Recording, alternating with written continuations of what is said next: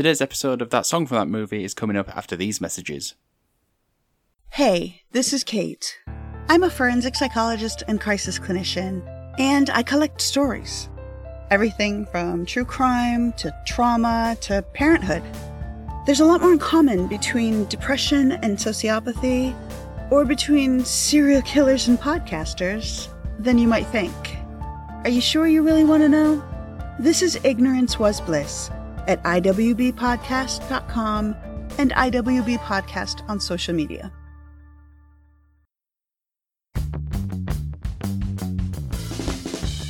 The evil organisation Spectre are hot on our trails, but don't worry, we should have enough time to dissect all of the 1970s James Bond songs on today's episode of That Song from That Movie.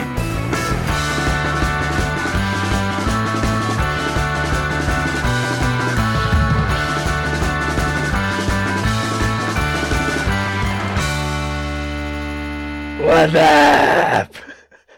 Thank you for joining That Song from That Movie, the journey through the very best and worst of movie songs. I am your MI6 agent host Dietrich, and today we are joined by he's replaced dogs as a girl's best friend. It's Alex. I've replaced dogs. I didn't get the memo, Alex. I know, yeah. Sorry, guys. I usually keep you up to date with these things, but the world's just gone a bit crazy, hasn't it, with me becoming girl's best friend? I wasn't expecting it. Top of the news. I always thought dogs were man's best friend, not woman's best friend. I thought diamonds were a woman's best friend. Diamonds are a girl's best friend, not a woman. Yeah. Oh, well. Mel Gibson in What Women Want? Is he what... Is he what women want? is he a woman's best friend? No, it's just what they want. By the end of the film, maybe. Yeah, not Mel Gibson in general life. No, he's definitely not. He's not anyone's best friend in real life. No. Especially, anyway...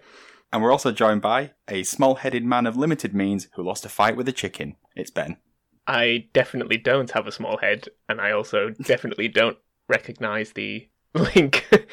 It's a James Bond quote. I assumed it was. No, I didn't. That's what it always is. I just assumed it was genuinely about. Thank God this isn't a video podcast. See my cranial activity. And you chickens. And now we cross over to Ben with the weather update. Is that we're not even going to try and do the how people are. The weather's windy. Back to you. It's raining sideways. Yeah, how are you guys?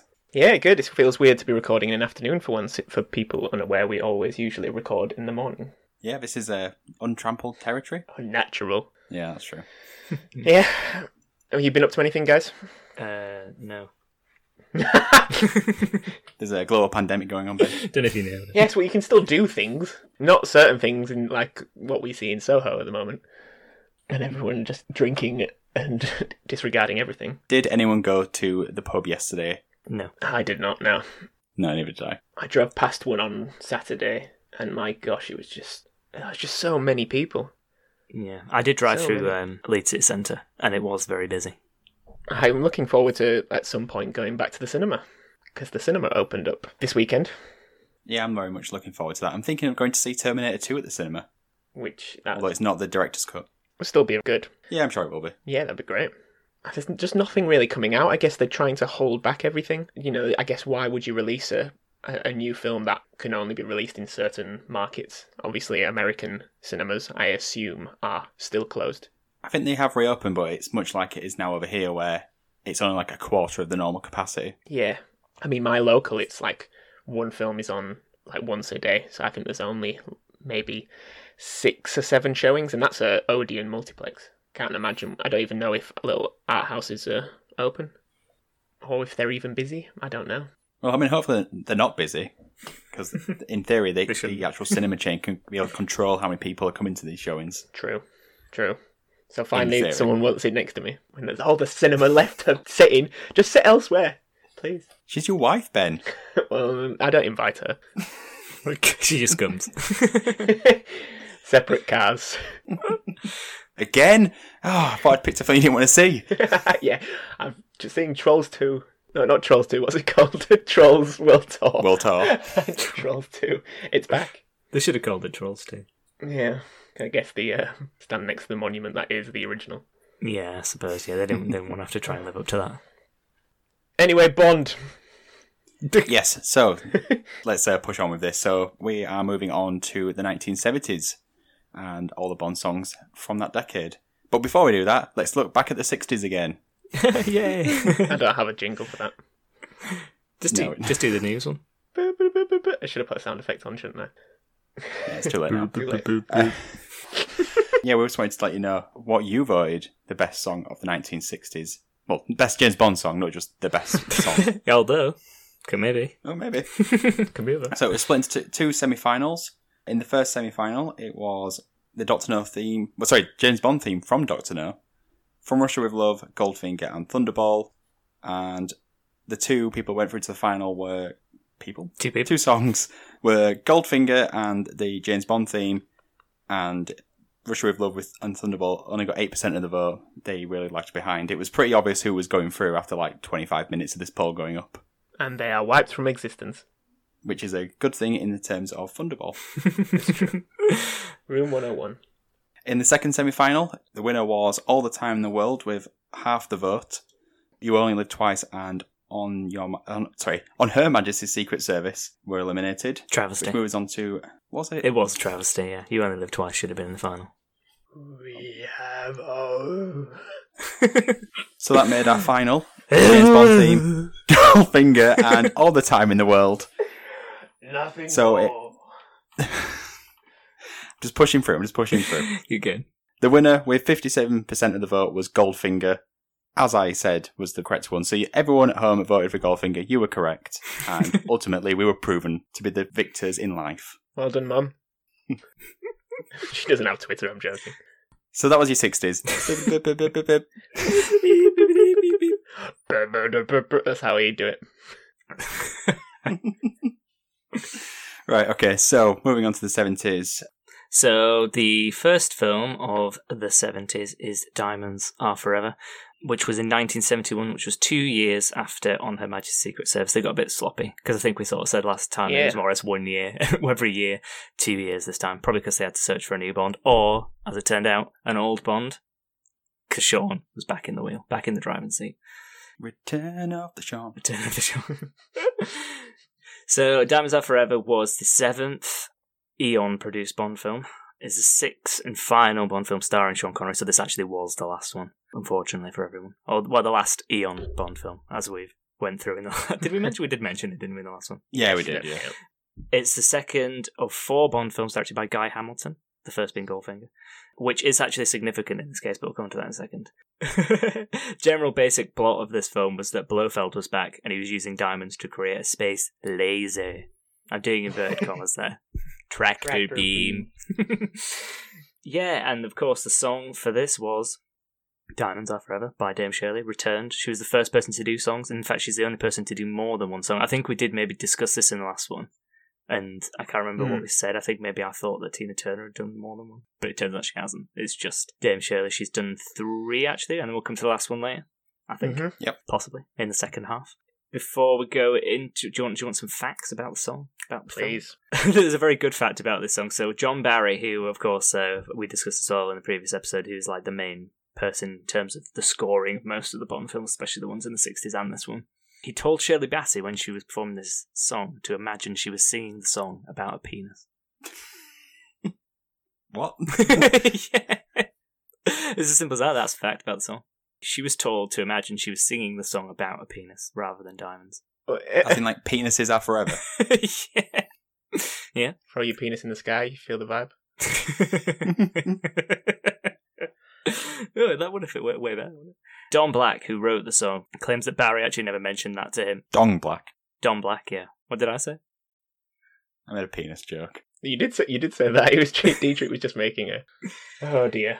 But he said he insisted that he was writing the song about a diamond. Harry Saltzman is back. He's one of the producers, so he hated the song. What a surprise. Yeah, no, it was him that hated Goldfinger. This is where it all ties in.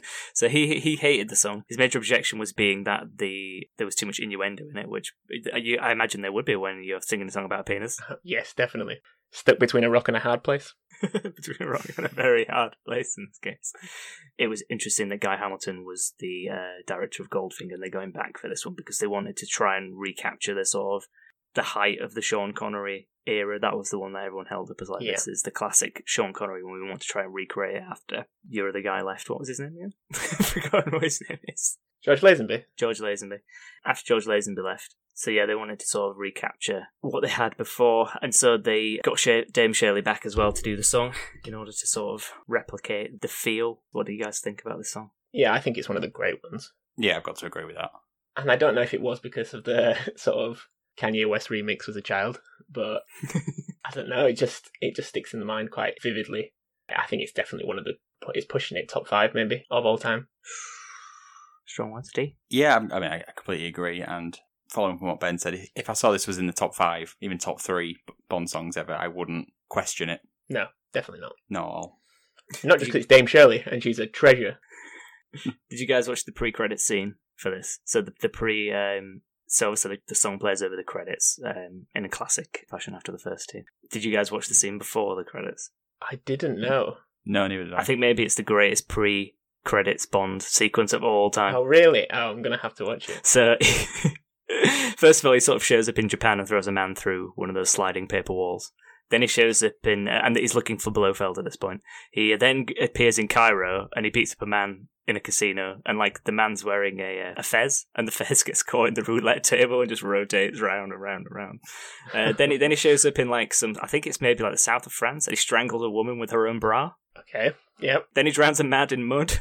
Then he throws several surgical knives into a minion, and then he pushes Blofeld into a pool of piping hot magma. And that's the pre-credits. That's all of it. My God. In like 3 minutes time. That's a proper montage. It's truly amazing.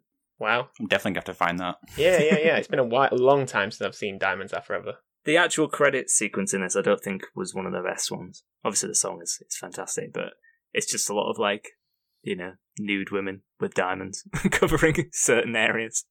I think there's a lot of good ones in the 70s, which we'll come on to later. Yeah. But I think that this one was a quite weak one. It was sort of very much actually, I think it was quite similar to the Goldfinger one, which kind of marries up with them trying to emulate what that film did. In terms of the films, it's not as good as Goldfinger. In fact, I think it's probably one of Sean Connery's worst, in my opinion. It's just a bit all over the place, this one. Because a lot of it was filmed in Vegas.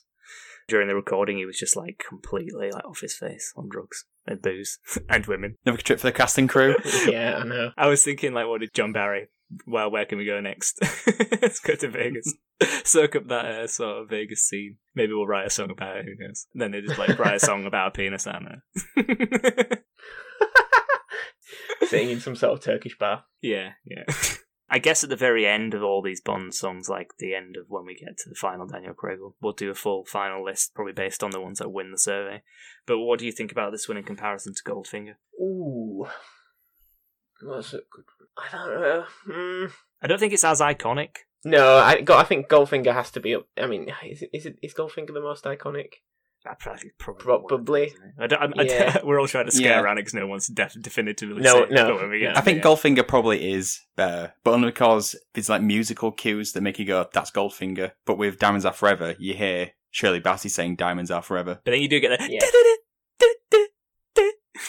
Like that exact thing. Yeah, but that just makes you go Kanye West. Yeah. Yeah, true. I think that's partly led to that longevity of Diamonds Are Forever in my head, though, I guess, from the generation we are from. People always have a stronger tie to sort of older generations of music if it has been revamped and redone, even if we're unaware that it's been done, maybe until later.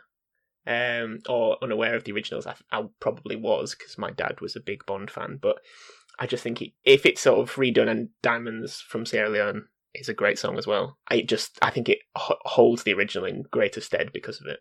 And whereas I do think Goldfinger is a better song. I think with Diamonds Are Forever, you kind of, like you said, Dee, the only part you really remember is her saying that line. It's really, yeah. I remember reading the lyrics before we did this, and I was like, I can't even think how the rest of the lyrics fit into the song. Only part I can sort of think about is that line, and then the and then it makes you think of the Kanye West song rather than.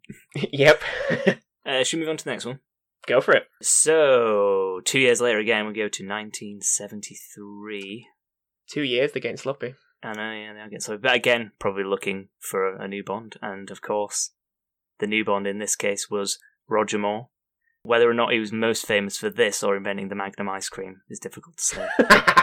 But Did you know that he's older than Sean Connery, which I always think is weird? You just expected them to get someone younger, but he's actually older. I always remembered him just being older in some of the later Bonds. He's just terrible. He's just. I mean, when we get to the 80s, I mean, don't want to spoil too much. View to a Kill. What a song. Shocking film. View to a Kill. View to a Kill's got a great cast as well. It's got yeah, I know, Christopher Walken in it. Christopher Walken and what's the Grace Jones. Grace Jones, yeah. Yeah. But yes, it's the eighth Bond film by Eon. Again, it was directed by Guy Hamilton and produced by Saltzman and Broccoli, the two guys at the top. So this film, do you guys remember much about this one? It's quite an unusual Bond film. It's sort of the first one that pulls away from the idea of there being like this super megalomaniac villain kind of character. And it focuses more on like drug trafficking and like there being like an organisation that are trafficking drugs. But it came at the height of the blaxploitation era. Okay. So there's a lot of those like archetypes and cliches from that genre that feature in this film. And it is a bit like, I know we talked about some of the ones last time, but this one is a bit dodge, I think. But there are some good moments in it. Like there's a part where he drives a speedboat over a golf course. Oh, yes. I think this is also the one with the bus as well. You know, he drives the bus under the bridge and it like cuts in half. I think it's also that one. I think the Roger Moore films are more famous for these sort of like, I think they were just sat around the table like, oh, wouldn't it be hilarious? Or wouldn't it be amazing if he just, I don't know, had a car that went underwater? Yeah, that'd be cool. Yeah, they're so that's the kind of thing. Silly, are they? They get to that point. I mean, like later down the line, they're cartoonish. Yeah, they really are. They take the sort of the idea of Bond to the nth degree, and I don't think any of the other ones since have really kind of gone the same way, have they? So this was the height of the ridiculous Bonds. Yeah, let's just get Roger Moore to run across alligators. Yeah, let's do that. Yeah. I don't know if you guys know. Actually, we probably should have found this out. But is Roger Moore in the most Bonds? I think maybe he is. Yes, I thought so. I think he's the one who's been in the most. So, like, when you sort of think of Bond, actually, the one who comes to my head first is usually Roger Moore, even over Sean Connery, because I think I've seen... really? Yeah, because those are the ones that I feel like I've seen the most. I've seen him in the role most. If we're comparing the two, they are very different, aren't they, in the role? Like, one is sort of, like, rugged and more, like, masculine and a bit, like, more distant, and then Roger Moore is just so, like, campy and a bit, like, yeah, he's jokey. very, yeah. And that just sort of makes the films, like, feel, like, so ridiculous at times. But yeah, let's go into the songs. So, obviously another absolute classic. But this was score. So the score for this film was the first not to involve John Barry. Okay. He was busy working on a musical, but you'll appreciate this. He had also fallen out with Saltzman over the title song for Diamonds Are Forever. So the argument they had over the innuendo, the penis reference, actually sort of broke them up for this film. I don't know if he comes back. You might be able to tell, whoever does the next film might be able to tell me, but so they fell apart for this one. So they were looking for someone new to score the film. They actually approached Paul McCartney to try and write a song for Diamonds Are Forever, but I don't know why, but that sort of fell apart. So they went back to him to consider him for the writer. I think Saltzman, he was eager to work with him because he passed the opportunity to produce the Beatles film Hard Day Night. Okay, yeah. So he was like, he was quite eager to work with McCartney. And I think that Broccoli as well had a link to McCartney through the record label in some way. The song was written by Paul McCartney, and there is a credit for Linda McCartney. I don't know how much each of them put into the writing of the song, but in the credit is credited to both of them. But there was I read an article, and it was an interview with Danny Sewell, I think his name is pronounced. He was the drummer in Wings, because obviously the song is performed by Wings, not just Paul McCartney. And he said Paul just sat at the piano tinkling around singing James Bond, da da da. And within 10 minutes the song was written. Sounds like a Randy Newman thing. James Bond, something but war. So yeah, imagine having that talent where you could just sit there and, in almost in sort of like a haze, sort of a daydream state, be able to produce something that basically goes down as, potentially one of the biggest movie franchises of all time. Yeah, and he read, before writing the song, like he read the book in like less than a day. It was like, it's a very easy read. So he said it was a very easy read, read it in like a couple of hours, sat down, wrote the song, and he was like, yeah, the basic idea was like, when you were younger, maybe you used to think live and let live. And then, like, as you got older, he was like, no, live and let die. And that was the gist of the song. And actually, to be fair, that is what the song is about, isn't it? Yeah. First. But yeah, so back to the score. So Paul McCartney who wrote the song, but he asked former Beatles producer George Martin to help with the production of the song. And Saltzman and Broccoli liked it so much that they actually approached Martin to score the full film. Okay. So it's actually George Martin that scored the film. So they wanted McCartney to write the song, but it wasn't the original choice to sing the song. More in line with the actual theme of the film, like I mentioned, which is a bit more like about blaxploitation and that sort of genre. Saltzman actually envisaged it being sang by a soul singer. I think it was Thelma Houston, who wasn't a name that I knew, but she was the one who he wanted to sing it. And there is actually a soul arrangement of the song in the film, which is performed by someone called B.J. Arno. But I don't remember that in the film itself. It was the first supposed rock arrangement as the title song. I don't know if you could argue about that, but I think it probably is. Yeah, no, I don't think you could. Yeah, I think maybe there's a couple after this one that, and even in the 70s, that maybe you could argue but yeah, I think possibly this is the first one. And it was the first Bond song to be nominated for an Academy Award. Oh, really? Ooh. But it did lose to The Way We Were, so it didn't win. I think maybe this maybe was the first sort of moment that it was the Bond theme was like recognised as, oh yeah, this is going to be every single time, or this is going to be nominated.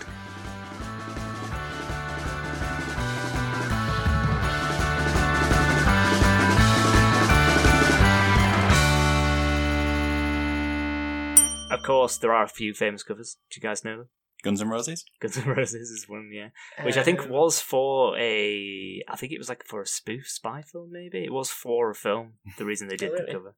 Yeah. But there is also a version by Weird Al Yankovic. Okay, yeah. And it's called Chicken Pot Pie. Yeah, that sounds very Weird Al. But the reason why you might not have heard it is because Paul McCartney... Yeah, so apparently Weird Al Yankovic, whenever he does a cover song, he always asks the people if it's okay first before he'll like perform it or release it. And because it was called Chicken Pot Pie, and Paul McCartney is famously a vegetarian, he didn't approve the song because of the carnivorous style. So it still was released though?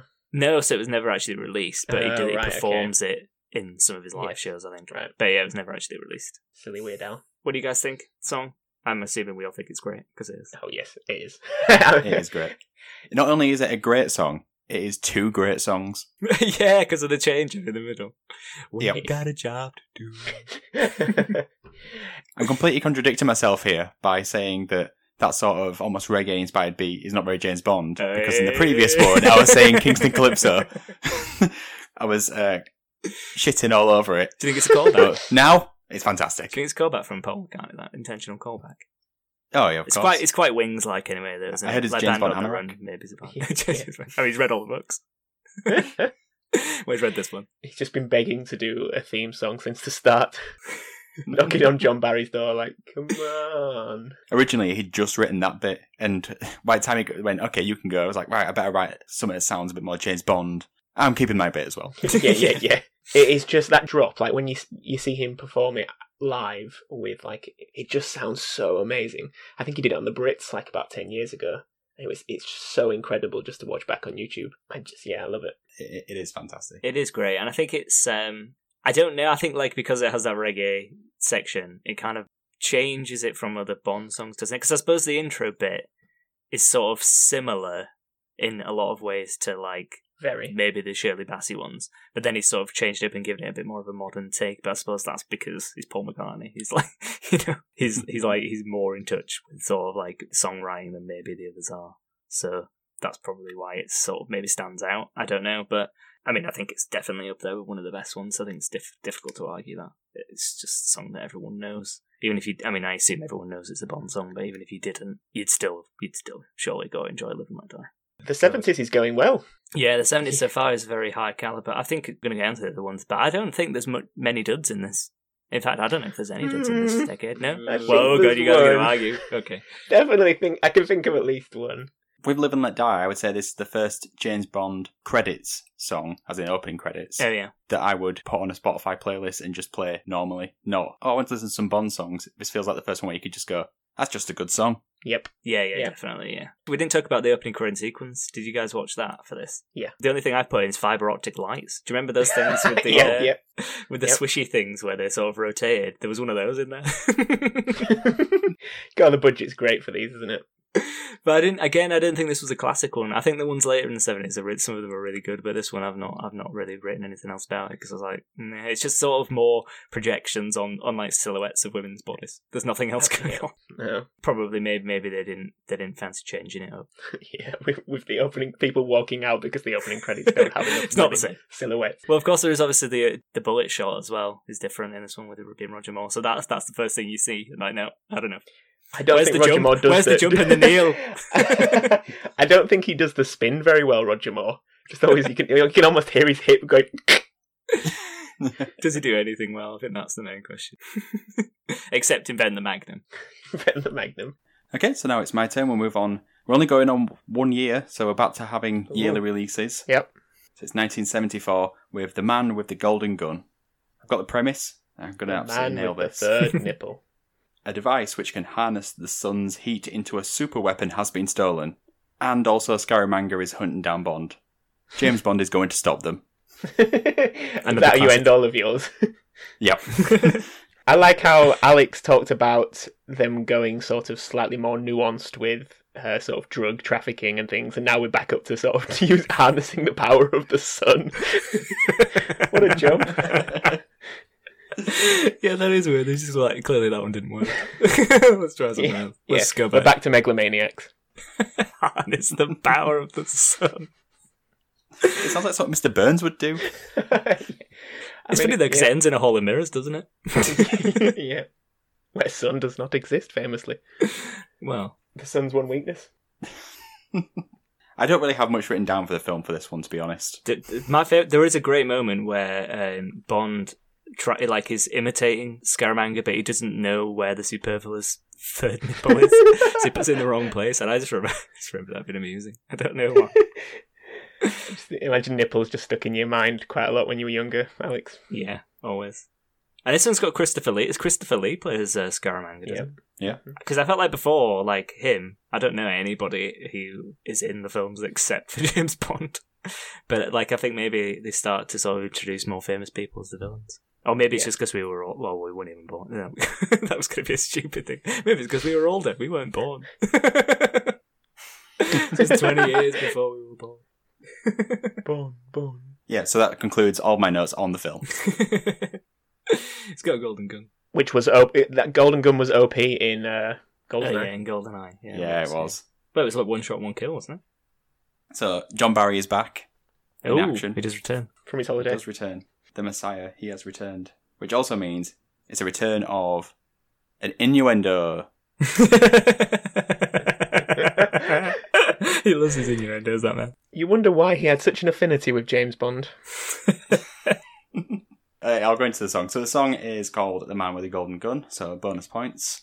And it's performed by Lulu, who does not exist anymore. When was the last time anyone heard from Lulu? Is she dead? I don't know. No. She did that song with, was it Westlife? She did a song with Westlife, or Boyzone or something. I mean, it was Take That. It was someone. Take That. Was it Take That? We gotta say it every Yeah, well, I was in the mid-90s, wasn't it? In fact, wasn't it one of my news stories for Toy Story? Was it? Might have been. That's the last time anyone saw her. Naughty Lulu. So the song, The Man with the Golden Gun, is essentially a challenge to work in as many penis innuendos as possible. It's literally that right there in the title. So I've got a few others. Like, for example, he has a powerful weapon. Yeah. He's coming to a glittering end. Oh, dear. And then, my favourite, who will he bang? It's not even... It's more difficult to fit it in as a gun. Sort of comment than... Oh, dear. We can just see them laugh. I mean, to be fair, we can't say much. We're absolutely laughing his asses off. Ironically, who will he bang was the question that the guy from the New York Times was asking 45 seconds into this film. I thought you were going to say that was the tagline for the film. Who will he bang? It might have been. It's been cinemas this Christmas. Probably quite a few people. I just love that John Barry returned and he was like, I'm going to get as many innuendos into the song as possible. Who knows how long I've got left. Damn, I was looking to see if there was a tagline for the film, but it doesn't look like there is. I mean, The Man with the Golden Gun is already innuendo enough. I don't think we needed a second one. What do you guys think of this one? Because personally, I think this is one of the weaker songs in the James Bond catalogue, let's say. Probably the worst one. But just period? Yeah, I'd say so. Whatever, or just the 7. Well, no, I'd say ever. I'd say ever. Wow, bold. Yeah, it's definitely down there. I was trying to list them. I didn't love this one. I think it's probably were definitely down there in the 70s, but it was it had a good tempo to it. I felt like they used the from Diamonds Are Forever, but just made the full song out of it. So it was just It's Sounds like my weather theme. Yeah, no, exactly. Weather theme. It's going Not to weather theme, the news theme. Yeah. I would say the 70s has two of the weakest songs after the first two hit so well. Do you think? Yeah, I think so. Yeah. I mean, we'll come on to it next week, but I feel like Moonraker and this are sort of down there as some of the worst. I don't know though. I mean, we're gonna And that's Sam Smith's song.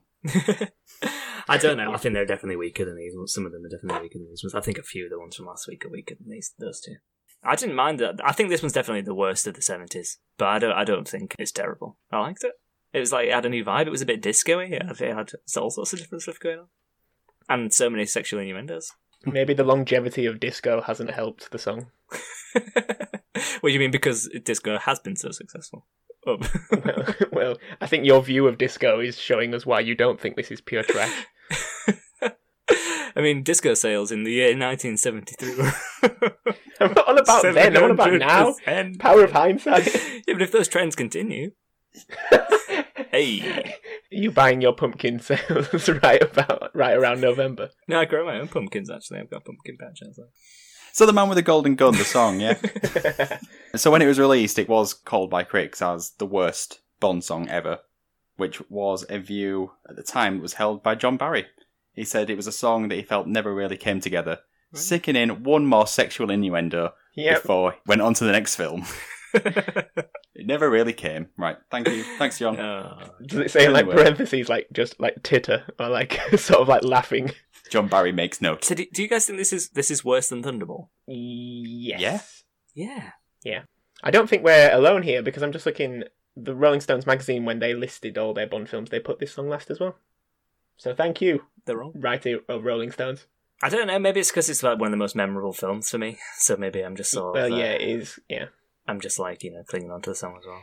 I agree, it's definitely not as good as the first two from the 70s, it's way worse than those two. But maybe that's why it appears so bad, because the first two were so good. I don't think that's why. I just think it's a bad song. Maybe. Which never came together. So originally, John Barry approached Elton John and then subsequently Cat Stevens to perform this song. The actual song, this version. Sorry, to perform the song for Man with a Golden Gun. It wasn't clear from our research whether or not it was this particular song or whether or not it was a song for the film. But either way, I don't think either of them would have wanted to do this song. No, Well, I don't no. know if either. Anyway, yeah, I mean, Elton John maybe could have had a stab at this one. The Cat Stevens version would have been very creepy. Yes, very. Historically, they always seem to rewrite them, didn't they? Like slightly for whoever Yeah. came in. Well, Elton John, I feel like he's almost like a no-brainer choice for a James Bond song. Yeah. It almost seems strange that he hasn't done one. Yeah, I don't think so now, though. Like now Yeah, it's he's gone like probably missed weird the boat. low Ellen. Do you guys see that song that he did for that coronavirus concert thing? It was horrendous. No. He didn't even say any words. It was just like... He can't sing anymore, can he? Please don't say that. I've still got tickets to see him later this year. Yeah, but you can listen to like the actual versions of the song in your head. His baritone version. while he's performing them. Hopefully Taron Egerton will just come out and sing for him. Maybe Lulu will come out and they do a duet of The Man with the Golden Gun. I mean, yeah, if it happens, let us know. I can almost guarantee that it will not happen. I'm not even confident the gig will go ahead at this point. I don't even know Lulu was still alive. Who knows? Nobody knows. Let us know, Lulu. Get in touch. On Twitter. You can contact us on Twitter at TSFTMPod. And you can also vote for this song if you want to. Just Probably one, both. just one vote on Twitter. And it's It's Lulu. So, as with when I did Thunderball, this is another one where there was an alternative song created by somebody else and pitched to John Barry. So this one was called Man with the Golden Gun, without the. This one was done by Alice Cooper. Oh. I wanted to hear that. You can listen to it. A few years later, he released it as an album track, and Of course he did. it's strange, is the only way. It almost sounds like sort of Blue Oyster Cult doing a James Bond song. It doesn't sound like Alice Cooper, and it doesn't really sound like a James Bond song. It is weird. In fact, the comments on YouTube all say, if you want it to sound like a James Bond song, play it at like 0.75 speed, and it'll sound a bit more James Bondy, and it actually does. I don't know how people have come across that. I couldn't imagine. Even Alice Cooper's rock songs, they're always a bit more sort of slow and booming, aren't they?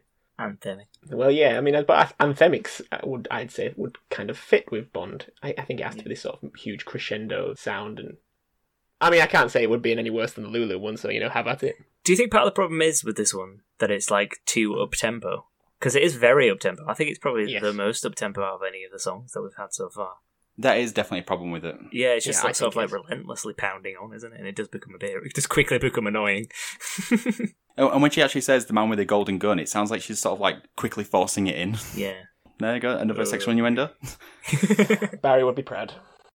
And scene. Yeah, so that brings an end to part 1. Part 2 will be up next week, so in the meantime, don't forget to like, share and subscribe, and hit that little notification bell. Oh wait, this isn't a YouTube video. You've been watching the Alice Cooper video too much. Right, we'll see you next week, guys. Bye. Ding!